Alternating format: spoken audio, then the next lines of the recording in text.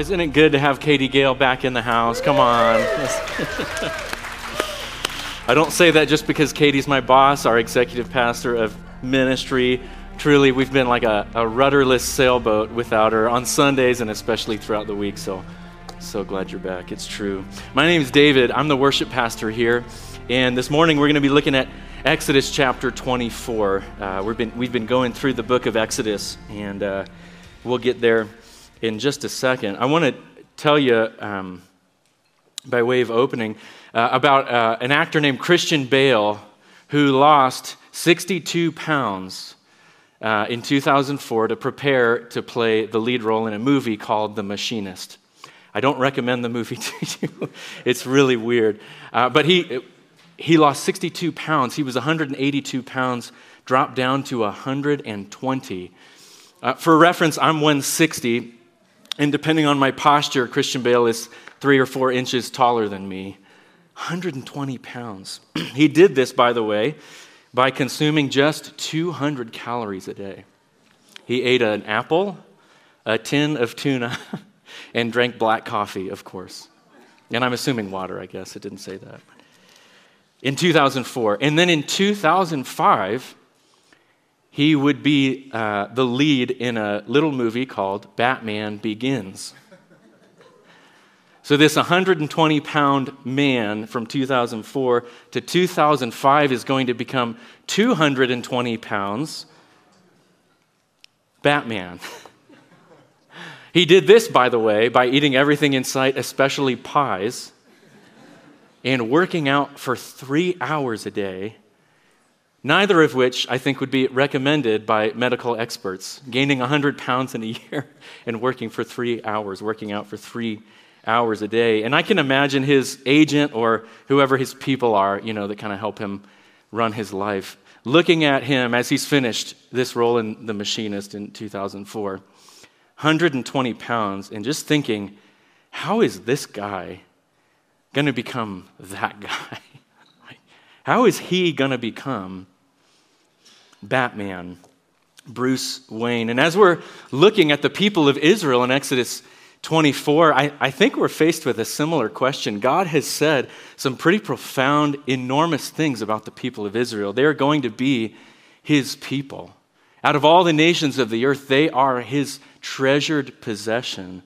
He even gives them this role as being priests to the nations. And we're looking at Israel like, that group? Like those guys?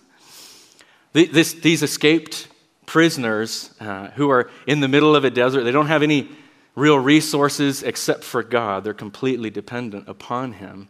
How are they going to be made into the people of God? How is God going to make for himself a people from these people? I think part of why you and I are here today is not so much that we're really curious about Christian Bale, maybe you are, or the people of Israel specifically, but you're wondering, is God going to do something with me? Is God going to do something about me? How is it that I am part of God's people?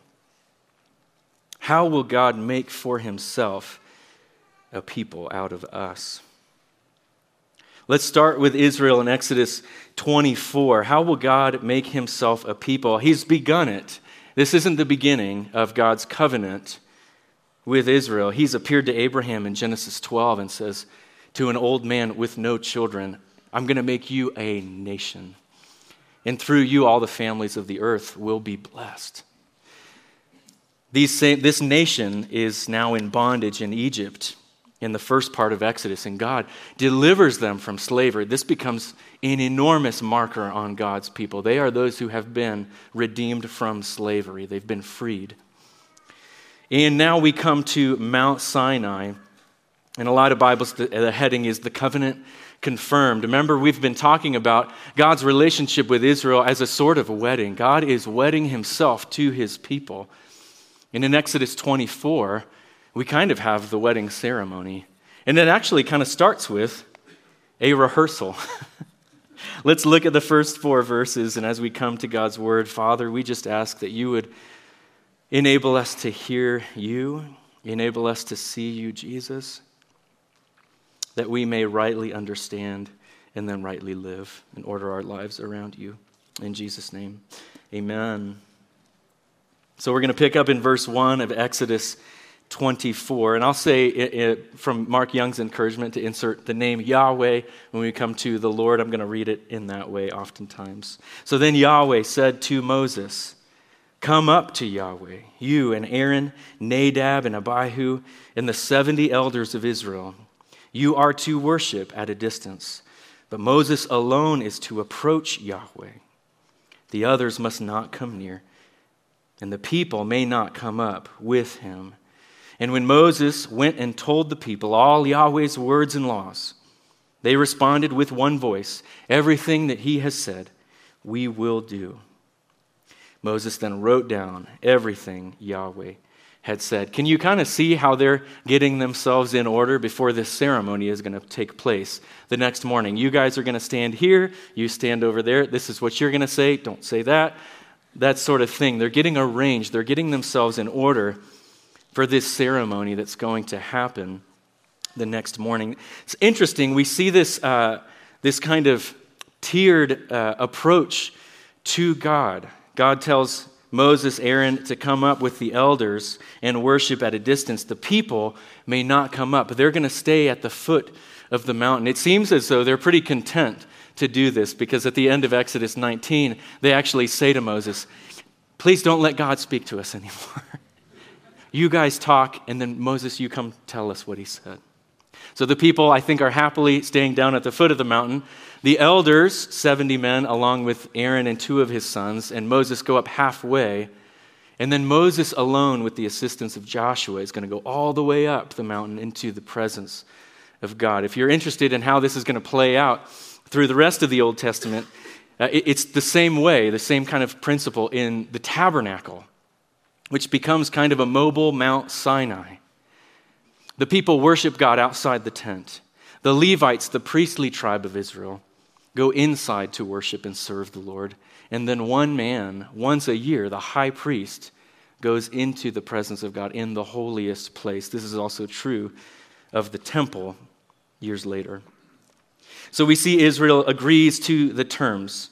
Everything that Yahweh has said, we will do. How is God going to make these people his people?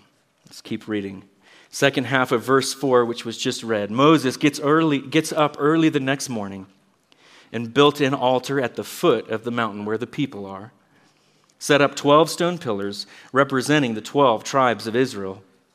And then he sent young Israelite men, and they offered burnt offerings and sacrificed young bulls as fellowship offerings to the Lord. Moses took half of the blood, put it in bowls. He'll use this later. The other half, he splashes against the altar. This is very odd to us as we approach this text. What is God going to do? How are the people of God being formed? It's through worship, which always involves sacrifice, especially in the Old Testament. Moses built an altar. Anytime we see an altar in the Old Testament, this is signifying worship. And then we have these sacrifices, these offerings, a burnt offering and a fellowship offering. The burnt offering, which is the most common type of offering that we see in the Old Testament, fleshed out in Leviticus 1. This signifies worship, praise, thanksgiving, and atonement. At one meant. There's something that's happening with these people so that they can be at one in the presence of God at a distance still.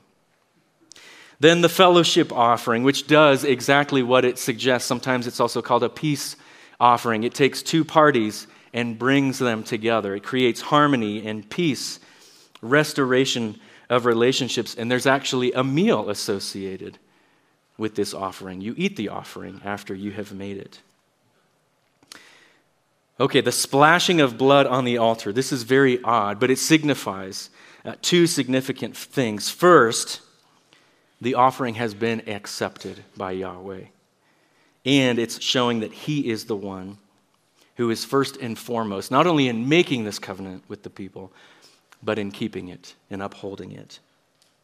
So God is making for himself a people from these people, through worship, through sacrifice. Next, God is making them his people as they hear his word and receive it. Verse 7. Then Moses took the book of the covenant and read it to the people, and they responded, "We will do everything that Yahweh has said. We will obey." And then this act signifies what they have just agreed to. Moses took the blood, sprinkled it on the people, and said, "This is the blood of the covenant that Yahweh has made with you in accordance with all of these words."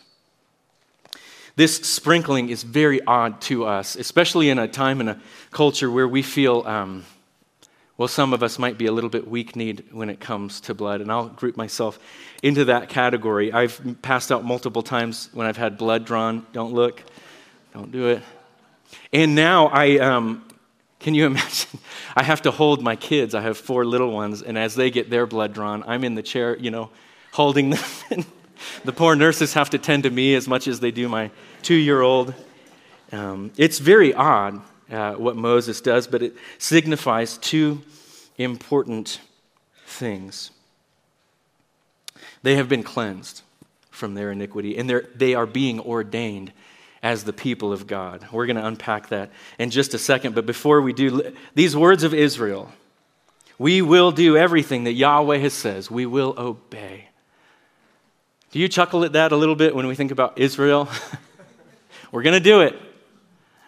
If you've read 8 more chapters in the book of Exodus, if you've read any of the scriptures beyond the book of Exodus, or really even anything that's come before this, it's painfully obvious that Israel does not make good on their part of the commitment. They forsake the Lord. They turn away from him. They turn away from his law. And it's not like just some of the more obscure, ox goring, and if you forget to cover up a hole and somebody falls into it. They will violate the greatest commandment, the first commandment, and the second, as they make a golden image representing a calf and turn away from God to worship it in just a few chapters. However, I'm not preaching Exodus 32. Somebody else is going to do that in a couple of weeks. And for right now, I'm going to invite us, for some of us this is easier than others, to withhold judgment, to suspend judgment on Israel for their words. And I want to ask you a question. Did they respond rightly or wrongly in this ceremony, in this commitment? God has, so to speak, put himself out there to the people. He said, "I will be your God. You will be my people. You will be my treasure. I will be a husband to you," the language that we see later on in Scripture. And the people say, "Yes, you will be our God. We will be your people. We will obey." Right response or wrong response? It's totally the right response. Can you imagine coming to a wedding where the minister, it goes into what's called the declaration of consent at the very beginning and turns to the bride and says, "Will you have this man to be your husband? Will you love him, honor him, cherish him, be faithful to him, forsaking all others as long as you both shall live? If so, say, I will." And her response is, I probably can't do that. Or when it comes to the vows, the man, maybe he's written his own for this ceremony. He pulls out his crumpled piece of paper and starts reading to his soon-to-be bride and says, "I'm going to put myself ahead of you most of the time. I don't think I can do this."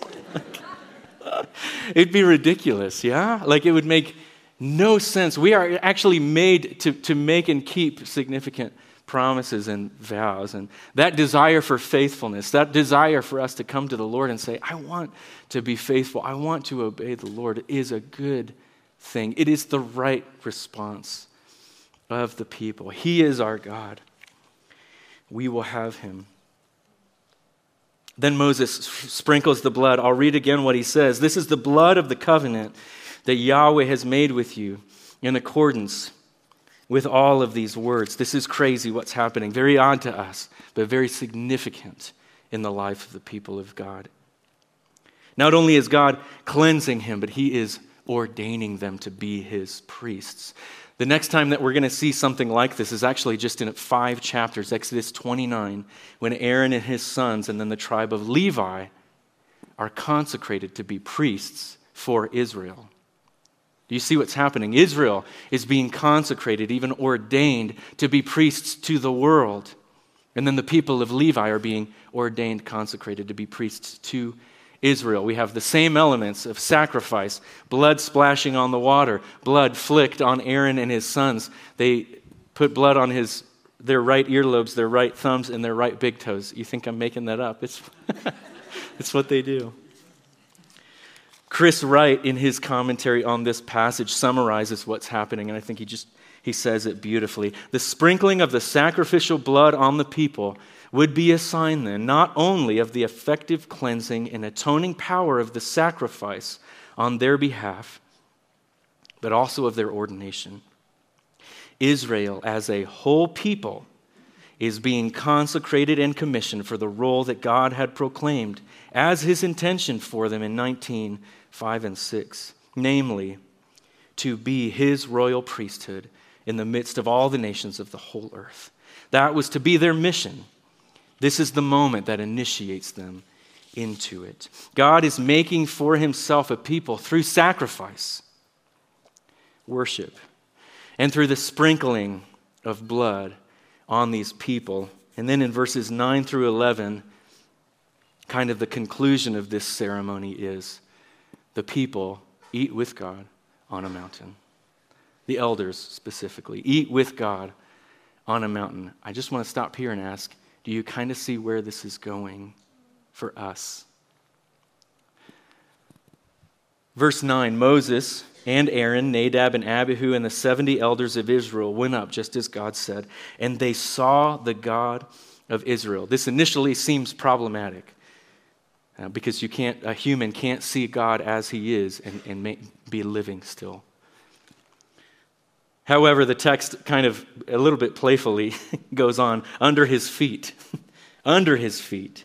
They see God. Under his feet was something like a pavement made of lapis lazuli, as bright blue as the sky. Whether they were unable or just unwilling to actually raise their eyes all the way up to God, they see under his feet, and it's majestic. It's beautiful. This is a clear blue gemstone that was used in the ancient world to signify the place where the gods were. God did not raise his hand, verse 11, against these leaders of the Israelites. They saw God, and they ate, and they drank. The Hebrew language is sometimes just beautifully basic. They saw, they ate, and they drank. Feasting with God on a mountain is going to become an enormous theme for the people of Israel. Not just an enormous theme, but a prophetic word. Not just a prophetic word, but a desperate hope and longing to feast again with God on a mountain. Isaiah prophesies in this way. On this mountain, Isaiah 25, starting in verse 6. On this mountain, the Lord Almighty will prepare a feast of rich foods for all peoples. On this mountain, Mount Zion, which is in Jerusalem. A banquet of aged wine, the best of meats, and the finest of wines. On this mountain he will destroy the shroud that enfolds all peoples, the sheet that covers all nations. He will swallow up death forever. The sovereign Lord will wipe away the tears from all faces, and he will remove his people's disgrace from all the earth. The Lord has spoken. Feasting with God on a mountain. Not just 70 elders, but the nations of the earth coming to God's table to eat. Some of us now are maybe triggered back to all the way down to Revelation 19, when we see the marriage feast of the Lamb. But before we get there, there's another mountain. There's another meal. There's another table. Many years after the elders feast with God on this mountain, there will be a young street preaching teacher, rabbi, prophet, who's the Savior of the world, who is God incarnate. And with his disciples, he will go up to Jerusalem. He will go up to what we call the upper room. And after he has taken the bread and given it to his disciples, he takes the cup and says, "This is my blood of the covenant," or "This is my blood of the new covenant, which is poured out for many for the forgiveness of sins." Do you hear that? He's ripping straight from Exodus 24, verse 8. I want to just compare these two so you can see it. This is the blood of the covenant, Moses says, as he flicks blood on the people that Yahweh has made with you in accordance with all these words. Jesus takes the cup. Come on, we do it every week. We hear it every week.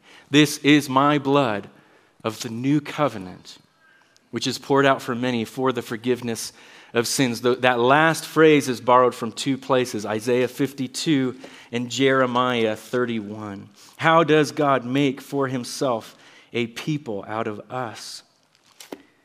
Through the new covenant. The new covenant in Jesus Christ, the Lamb without blemish, who was slain for us. Jeremiah 31:31. "The days are coming, declares the Lord, when I will make a new covenant with the people of Israel and with the people of Judah. It will not be like the other covenant I made with their ancestors when I took them by the hand to lead them out of Egypt, because they broke my covenant, though I was a husband to them, declares the Lord. This is the covenant I will make with the people of Israel. After that time, declares the Lord, I will put my law in their minds and write it on their hearts. I will be their God, and they will be my people. And no longer will they teach their neighbor or say to one another, 'Know the Lord.' They will all know me, from the least of them to the greatest, declares the Lord. For I will forgive their wickedness, and I will remember their sins no more." Friends, the way that we become the people of God is through the blood of Jesus, the sacrifice of Jesus, who is our burnt offering. He is our fellowship offering, and his blood speaks a better word than the blood of Abel. His blood has the ability to cleanse us, cleanse our guilty conscience. In fact, if you want to know how this passage, how the book of Exodus and the sacrificial system gets wrapped up into Jesus, read the book of Hebrews in the New Testament. Again, Chris Wright summarizes what we see, especially in the end of the book of Hebrews. The blood of Jesus releases forgiveness, cleanses our guilty conscience, and seals his role as mediator of the new covenant that brings us not back to Mount Sinai, but to Mount Zion. On this basis, the writer of Hebrews urges us to have full confidence in the finished work of Christ on our behalf, and to enter joyfully and boldly into the presence of God, not just one man, all God's people. Boldly into the presence of God as forgiven, cleansed, reconciled sinners. We have humble confidence and full assurance because we have sprinkled hearts. This is why Christians sing weird songs about Jesus' blood. What can wash away my sin? Nothing but the blood of Jesus. There's some that are way weirder than that. Some of you know I'm saying them growing up. Are you washed in the blood, in the soul-cleansing blood of the Lamb? Are your garments spotless? Are they white as snow? Are you washed in the blood of the Lamb? Very odd without this. There's some that are weirder. Some of you know them. You're chuckling. There is a fountain filled with blood drawn from Emmanuel's veins, and sinners plunged beneath that flood lose all their guilty stains. Are you washed in the blood? This is how God has made us his people, through his Son, the Lamb who was slain for us. Not just this, but God's love has been poured into our hearts by the Holy Spirit. We have been given the Spirit so that the law is not now written on tablets of stone or rolled up in a scroll. God's law is written on our minds and in our hearts by the Spirit. So not only has Jesus gone before us, cleansed us, washed us, reconciled us to God, but now we as God's people who have received God's Spirit have the ability to hear the voice of God and to walk in his ways, to say everything that the Lord has said, we will do. We just finished a series ago on the work and ministry and the person of the Holy Spirit. We are a charismatic church. What does it mean to walk in the Spirit? I really think it's simple, not easy, but pretty simple. And it's the most oft commands heard in my home. Listen and obey. That's what it means, I think, to walk by the Spirit, is to listen to the voice of God and to obey Him. Simple, but not easy. I just want you to notice one more thing as we're coming to the end of this sermon. And just recap, Exodus 24. The people of Israel are made into God's people, the people of God, through worship, sacrifice, through hearing and receiving God's word, and then through coming to the table to feast with Him. Does that pattern resonate with you? Does it sound familiar to you, especially those of you who come here week after week after week? Worship, hearing and receiving God's word, and coming to the table. Not only has God formed us to be His people, but He continually reforms us to be more and more like Christ as we come to worship Him, as we hear His word read, preached. Will we receive it? Will we receive Him? And then as we come to the table week after week, not because we're worthy in our own right, but because we are welcome. Amen.